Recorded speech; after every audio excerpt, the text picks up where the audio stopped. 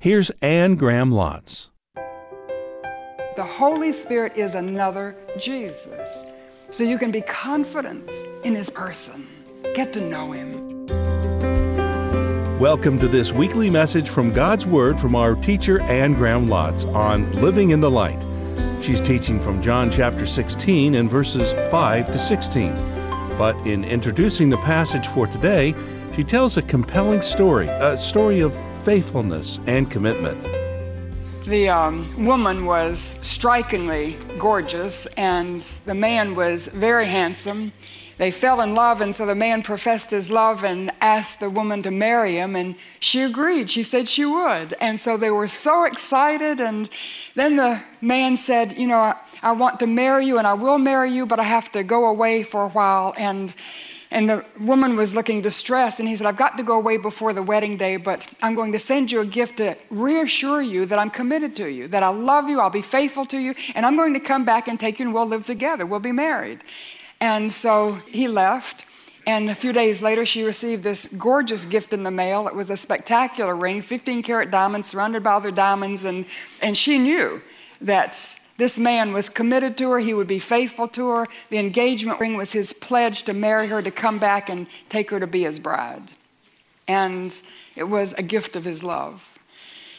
So that's a lame Western way of trying to describe a Jewish wedding betrothal. When the man would come to the woman and invite her to be his wife, and she agreed, and then they didn't live together for a year. And during that year, he was preparing a place for her, a home, but he would send her a gift. And the gift was called a matan. And it was the gift of his love to her. It was a gift to reveal to her that he was committed, he would be faithful, and one day he would come and take her to live with him. This is where it gets so interesting, that on Mount Sinai, when God gave the law to Moses to give to the people, the law that was given to the people was called the matan. It was the gift of God's love. And every year after that day, they celebrated one day a year. It was the day of the giving of the gift, the day of the matan. It was called the Feast of Shavuot. And 2,000 years ago, on the day of the giving of the gift, on the feast day of Shavuot, when the Father gave a gift of love, God sent down his Holy Spirit. He's called the gift, the matan. That's Pentecost. It took place on the Feast of Shavuot. At Pentecost, God gave us a love gift on behalf of his Son, pledging that you and I would have the Son's faithfulness, his commitment. He would be thinking of us, he loved us, and one day he would return to take us to live with him forever. The Holy Spirit is the matan, the gift of the Son's love to his bride. The Holy Spirit is our engagement ring. And I want to take time to look at the ring and consider the gift that God has given us, the matan, the gift of his love. And in this passage, Jesus is describing the engagement ring, the gift that he would send his disciples after he left on his journey to prepare a place for them. So you can be confident as we live in this final hour because we have the gift. We can walk in the Spirit, and to walk in the Spirit in the context that I'm trying to present this, just walk in God's love for you and for me, yielding our lives to him so that we live our lives for his glory. We're in love, and he loves us, and it becomes a joy of our lives to get to know him. And so I want to do my best to help you get to know this matan, this gift from the Father on behalf of the Son. So the first thing we're going to consider is his person. You can be confident of the person of the Holy Spirit. 11 times in these verses, he's referred to as he or him in a personal pronoun. So let me just make it clear. The Holy Spirit is not a dove. He is not a flame of fire. He's not an icon in a stained glass window. He's not an ecstatic language. He's not an emotion. The Holy Spirit is a living, invisible person. He has a mind to think. He has a heart to feel. He has an intellect to make decisions. He is all that God is in the Holy Spirit. In fact, we call him the third person of the Trinity, and sometimes we think he's sort of like a PS, like he's a tack-on, like an add-on. And that's not what it is at all. He's a third person because he was primarily the third to be revealed in Scripture. In Genesis 1 verse 2, we have him revealed because the Spirit of God hovered over the face of the deep. That was the Holy Spirit. But in the Old Testament, it's primarily God the Father who's revealed. And in the New Testament, in the Gospels, it's primarily God the Son who's revealed. But in Acts and the Epistles, it's God the Holy Spirit who's revealed. And the Acts is not the acts of the early church, it's the acts of the Holy Spirit through the early church. So he is a person, and living, invisible person. And in Scripture, you get to know somebody by their names. So remember, Peter was named Simon because he was wishy-washy, impulsive, compulsive. And Jesus said when the Spirit would come upon him and Jesus changed his life, he would be Peter. He would be a rock, somebody who would strengthen his brothers in their faith. And Jesus himself, his name means Savior, the one who would save us from our sins. So the Holy Spirit has some names that help reveal to us his character. And in this passage, I'm using the NIV, the name is Counselor. And Webster's defines counselor as someone who gives advice and manages causes. And as we live in this final hour, we're going to need advice. We're going to need a life manager. We're going to need someone who will help us with decisions and help us know how to direct our lives and our loved ones and our children. And that's the Holy Spirit, who is our counselor. He's there to give us advice and to help us in this final hour. And that word also, maybe in your translation, calls him the comforter. And Webster's defines that as someone who relieves us of mental distress. And I expect in this final hour, there will be some very distressful things. And if severe judgment comes and more disasters and tragedies and troubles, and they may not be far away, they may be right near you, or you may go through some of those yourself, and you find yourself filled with grief and distress, the Holy Spirit is your comforter. The Holy Spirit knows how, in the midst of horrific circumstances, to give you a peace that passes all understanding and to comfort you deep down. And I know some of you here, like I do, you know that. He's our comforter. Maybe one of my favorite names for him, which is rather obscure, but in chapter 14, verse 16, Jesus said, I will ask the Father, and he will give you another counselor to be with you forever. And the word another means someone exactly the same as. So Jesus is saying, I'm a counselor, and the Father is going to give you another counselor, someone exactly the same as me. So the Holy Spirit is another Jesus, in a sense. He is all that Jesus is without his man's body. He is Jesus without skin. And so you know what that tells me? The Holy Spirit is not spooky. He's not weird. And sometimes people do things in his name, and I don't want to be offensive, but I'm just going to tell you. I cannot imagine Jesus causing somebody to fall on the ground and foam at the mouth, or to bark like a dog, or to laugh uncontrollably. I question whether that's the Holy Spirit. The Holy Spirit is another Jesus.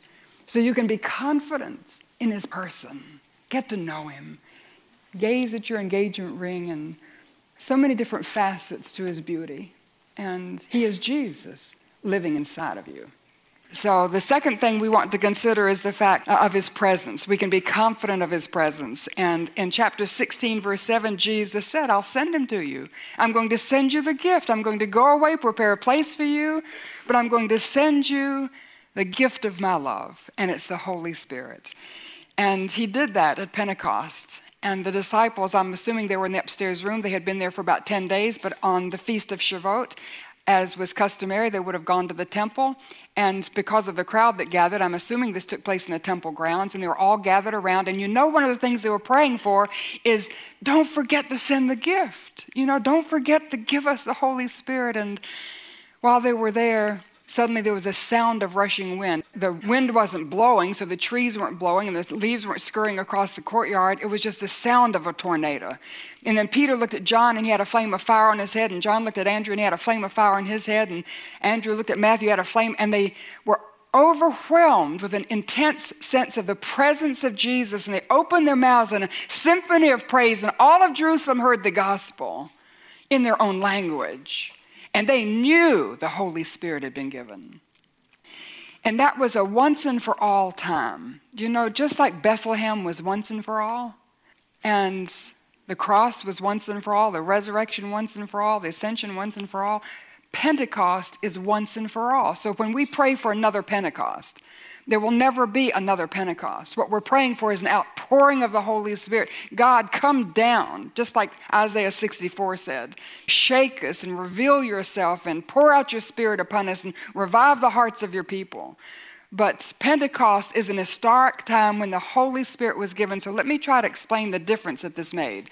Because in the Old Testament, people came into a right relationship with God primarily when they went to the temple and they took a little lamb and they would grab the lamb with both hands, confess their sin. It was as though the guilt of their sin traveled along their arm, was conveyed to the little lamb. The sinner took the knife and killed the lamb, and then the priest took the blood of the lamb and sprinkled it on the altar so that the sinner's sin was atoned for. And he came into a right relationship with God as he kept the sacrifices and the ceremonies, and he belonged to God's people. And that's the way they were made right with God in the Old Testament. So in the Old Testament, they were looking forward to the cross. They still put their faith in Jesus. They didn't know his name. They didn't know the details, but they were exercising their faith every time they went to the temple and grasped the lamb, confessed their sin, and the blood was shed to cover them and cleanse them and give them forgiveness and maintain that right relationship with God. In the New Testament, on this side of the cross, we still look back to the cross. So we're made right with God in the same way. It's just that we don't have to kill a little lamb. And aren't you thankful that we don't have to go to a temple and slaughter a little lamb? I can't imagine. But we go back to the cross by faith. And we grasp the Lamb of God with our hands of faith.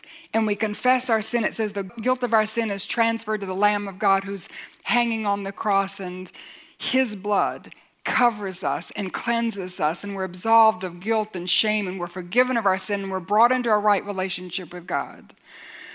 But in the New Testament, we have something added that they didn't know anything about in the Old Testament. Because in the Old Testament, the Holy Spirit would come upon somebody to anoint them for service, so to help people as they were building the temple to work with gold or linens, or come upon somebody like Saul of Kish to anoint him to be the leader, the first king of Israel. And then when Saul sinned, God removed his spirit. And then David was anointed king, and God's spirit came upon him. And when David sinned with Bathsheba, do you remember what he prayed? God, don't take your spirit away from me. Because he knew the spirit could be given and the spirit could be removed. So in the Old Testament, the Holy Spirit came and went sort of on people. In the New Testament, since Pentecost, when we come to the cross, we confess our sin, we claim Jesus as our Savior, and we invite him to come into our lives and take control as our Lord. He comes into us in the person of the Holy Spirit. We can be indwelt with the Spirit of God. Now that's revolutionary. That's the gift. That's the matan. That's your engagement ring. The Holy Spirit comes to live inside of you. The Old Testament, they didn't know anything about that. That's something that's a privilege for the bride. And we can be confident as we go through this final hour that the Spirit of the living God lives inside of us. But I want to ask you, does he? When did you invite him to come in? I was a little girl, and I'd watched a film about Jesus on television, came to the scene of the cross, and I'd watched it just about every Good Friday. I don't remember the year that this took place, but it used to come on every Good Friday. And this particular Good Friday, I'd watched it.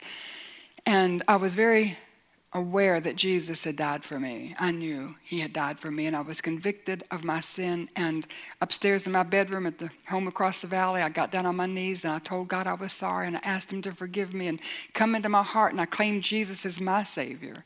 And I didn't know about the Holy Spirit, and I didn't know all the little technical things and the theological things. I just knew I wanted Jesus to be my Savior, and I was sorry for my sin. I invited him to come in, and I believe he did. I believe as a little girl, I was born again into God's family. God doesn't have any grandchildren, you know that? So just because I'm Billy Graham's daughter, it doesn't mean that I'm a child of God. I had to make my decision. Went down, I remember telling my mother, and as I was going down the stairs to tell her, I can remember feeling lighter, like I didn't even know I was carrying a burden as a little girl, but I just felt light and clean, and from that moment on, I loved Jesus. I read the Bible through the next year. I could see fruit in my life even as I look back, and I know that I was converted. I was saved. I had received the gift, the matan. When did you? Can you remember a specific time? Maybe you can't remember the year, Maybe it's sort of it, but you remember. You can't invite somebody to come in to your home, and you might forget the date, but if you were having company, you wouldn't forget that you had them. And when you invite Jesus to come in, he comes in. Maybe you can't remember the specific date and time, but you know that you prayed a prayer and confessed your sin and invited him to come in. If you don't remember a time like that, how do you know there is a time like that? Let me explain the Virgin Mary. You know, when the angel came to her and he said, you're going to have a baby. And she said, whoa, how can that be? Because I've never known a man. And he said, the Spirit of God is going to come upon you, and that which is conceived within you is going to be the life of the Son of God. And she said, be it unto me according to your will. And she conceived within herself Jesus physically. When you and I put our faith in Jesus and we invite him to come in, we conceive within us spiritually the life of Jesus.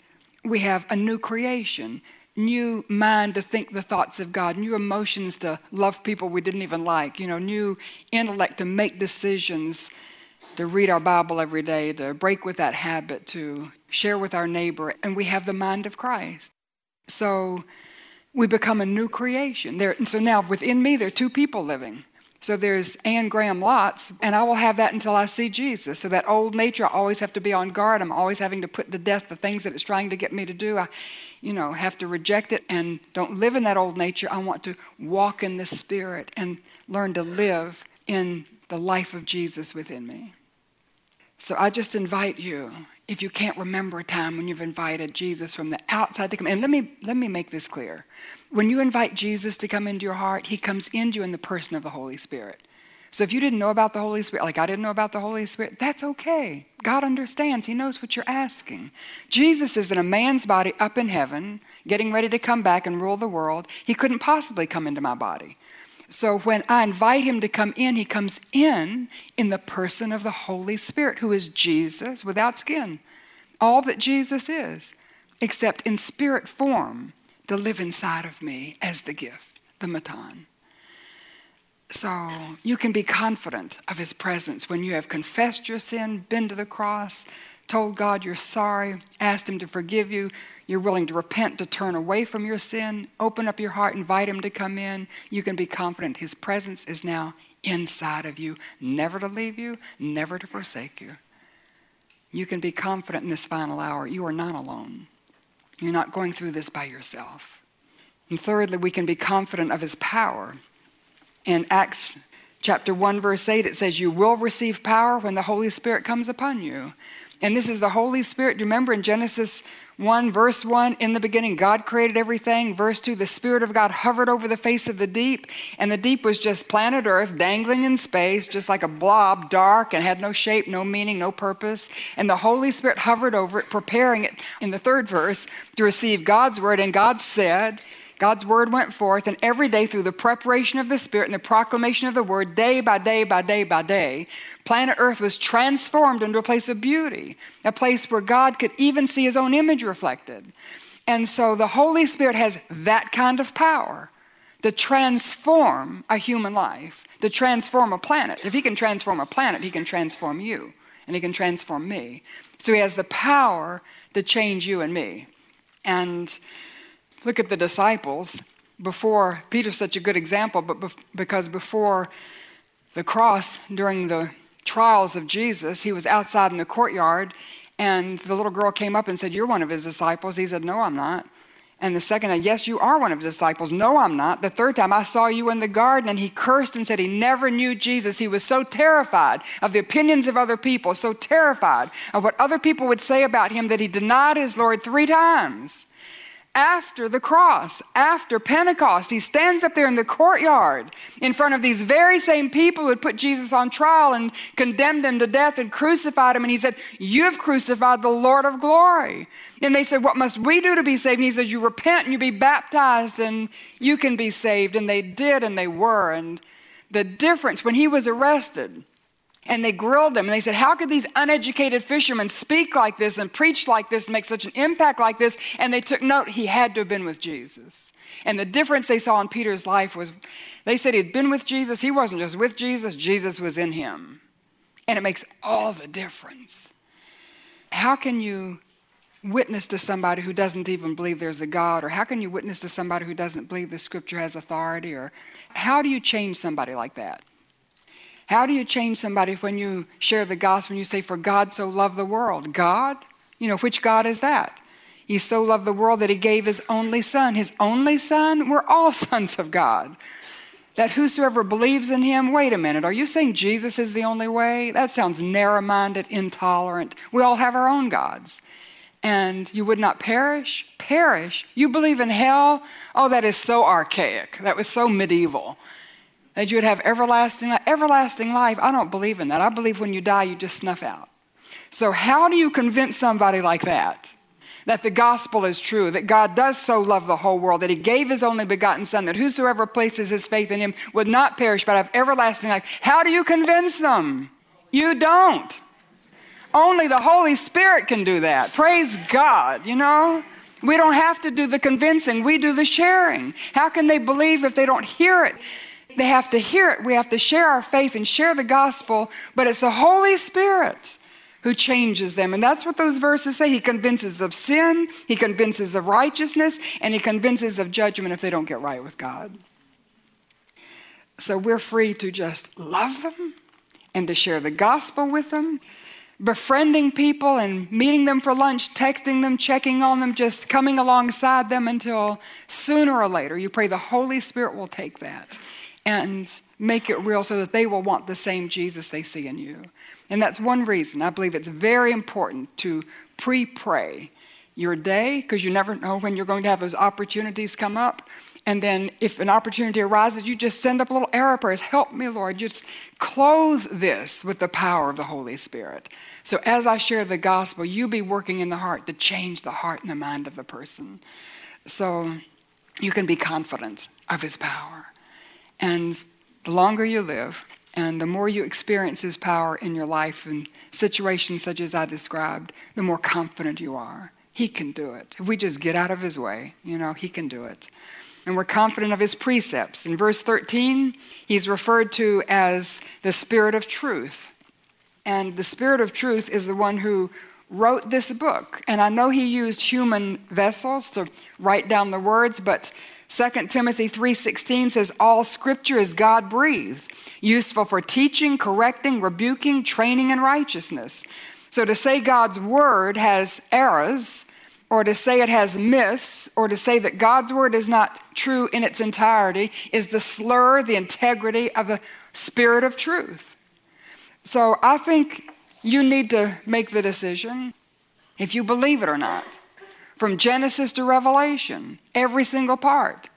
And I'm here to tell you, if when I get to heaven, I find out that in some battle in the Old Testament, it wasn't 200,000 people killed, it was 20,000 people killed, because somewhere 0 got added, I don't care. But I don't want to get to heaven and find out that I said, I don't believe in Adam and Eve, because who ever heard of a snake talking?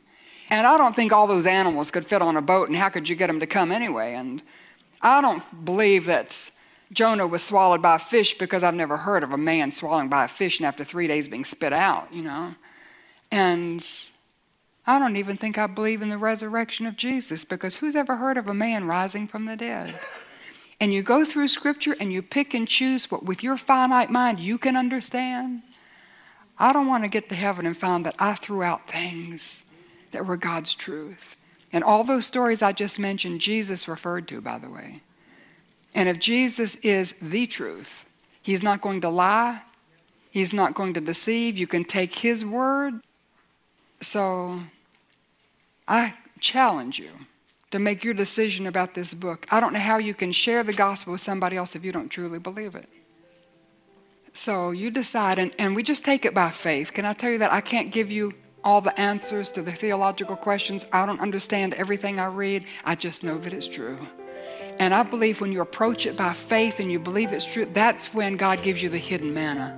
That's when he gives you hidden insights into what it's saying. That's when you do your 3 questions. What does it say? What does it mean to me? And what does it mean in my life? And it begins to break open. So what do you believe about the Bible? You believe it's true. You've been listening to Living in the Light. And when you go to AnnGrahamLotz.org, there are free resources to help you in your study of God's Word. Ann's desire is that you embrace a God-filled life, step by step, choice by choice, living in the light.